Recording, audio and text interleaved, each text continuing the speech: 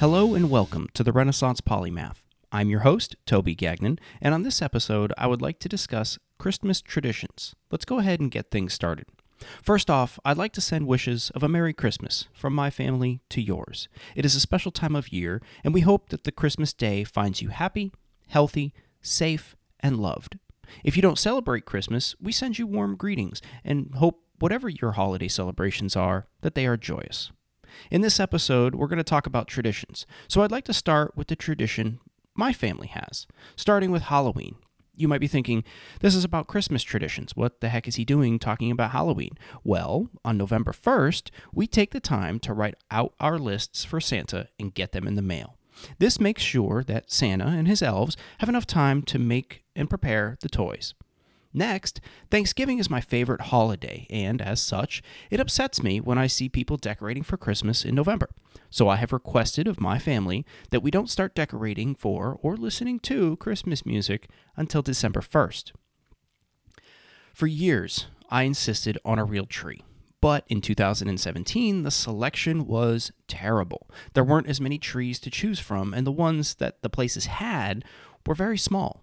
I found out that this was due to the staffing shortage caused by the recession that began in 2007. Apparently, trees that are farmed take 10 years to harvest, and the farms didn't have enough people to prepare, plant, and tend to them because they couldn't afford to pay them.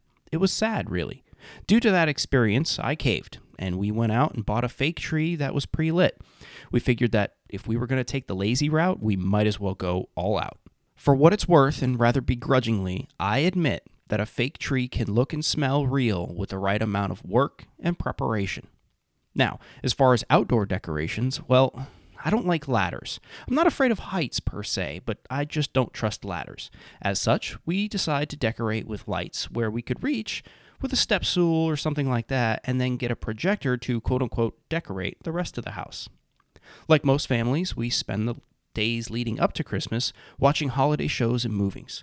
Our family's favorites are, in no particular order, Elf, The Santa Claus, Christmas with the Cranks, Santa Claus is Coming to Town, Frosty the Snowman, and The Grinch That Stole Christmas, both the original animated one and the movie with Jim Carrey. Of course, it wouldn't be Christmas without Die Hard, both the original and the second, Die Harder. We also read a different book each night before bed, culminating in The Night Before Christmas on Christmas Eve. Ah yes, Christmas Eve, the night all the magic happens. After dinner, we make cookies for Santa and write him a note wishing him a Merry Christmas and thanking him for coming to our house.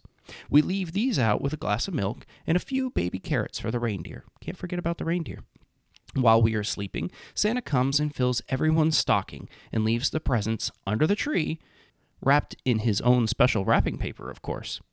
He enjoys the cookies and milk and gives the reindeer the carrots, and then writes a little something back on the note before heading to the next house. Christmas morning starts with the stockings. Those are gathered and opened in bed. This gives the adults a little bit more time to sleep in. Once everyone is up and moving around, coffee is put on, and we designate someone to be the present distributor, and we all sit around taking turns opening the presents that were left under the tree for us. Once presents are done, I cook everyone a breakfast, and the rest of the family cleans up the boxes and the wrapping paper. Once breakfast is finished, we start preparing for Christmas dinner, which consists of ham, carrots with brown sugar, mashed potatoes, and much more. It's a lot of fun every year, following our traditions and even making new ones. As we age, we will do things slightly differently than we had in the years past, and that's okay because evolution is necessary. It's important to remember, however, that evolution does not mean forgetting the reason we have the traditions and what the Christmas holiday is all truly about. For my family, that is loving and giving.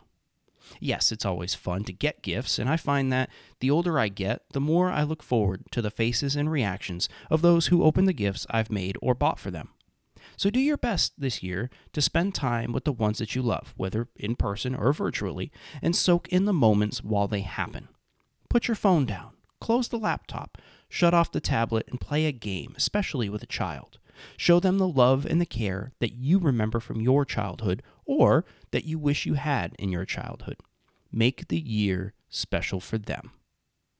That about wraps up this quick episode, but I want to, again, wish you a Merry Christmas and a very happy new year. On the next few episodes, I'll be doing something a little bit different. It will be a 5-part episode discussing non-traditional but must-see destinations in all 50 states. On Monday, I will discuss the first 10 states alphabetically. If you have any feedback, feel free to send me an email at podcast@therenpo.com. That's THERENPO.com. I would also appreciate it if you left a review wherever you podcast. That helps this show be discoverable to others and helps me understand where things can be improved. Don't forget to subscribe and auto-download new episodes so you don't miss any of the future topics. Thank you for listening, and I'll catch you on the next episode.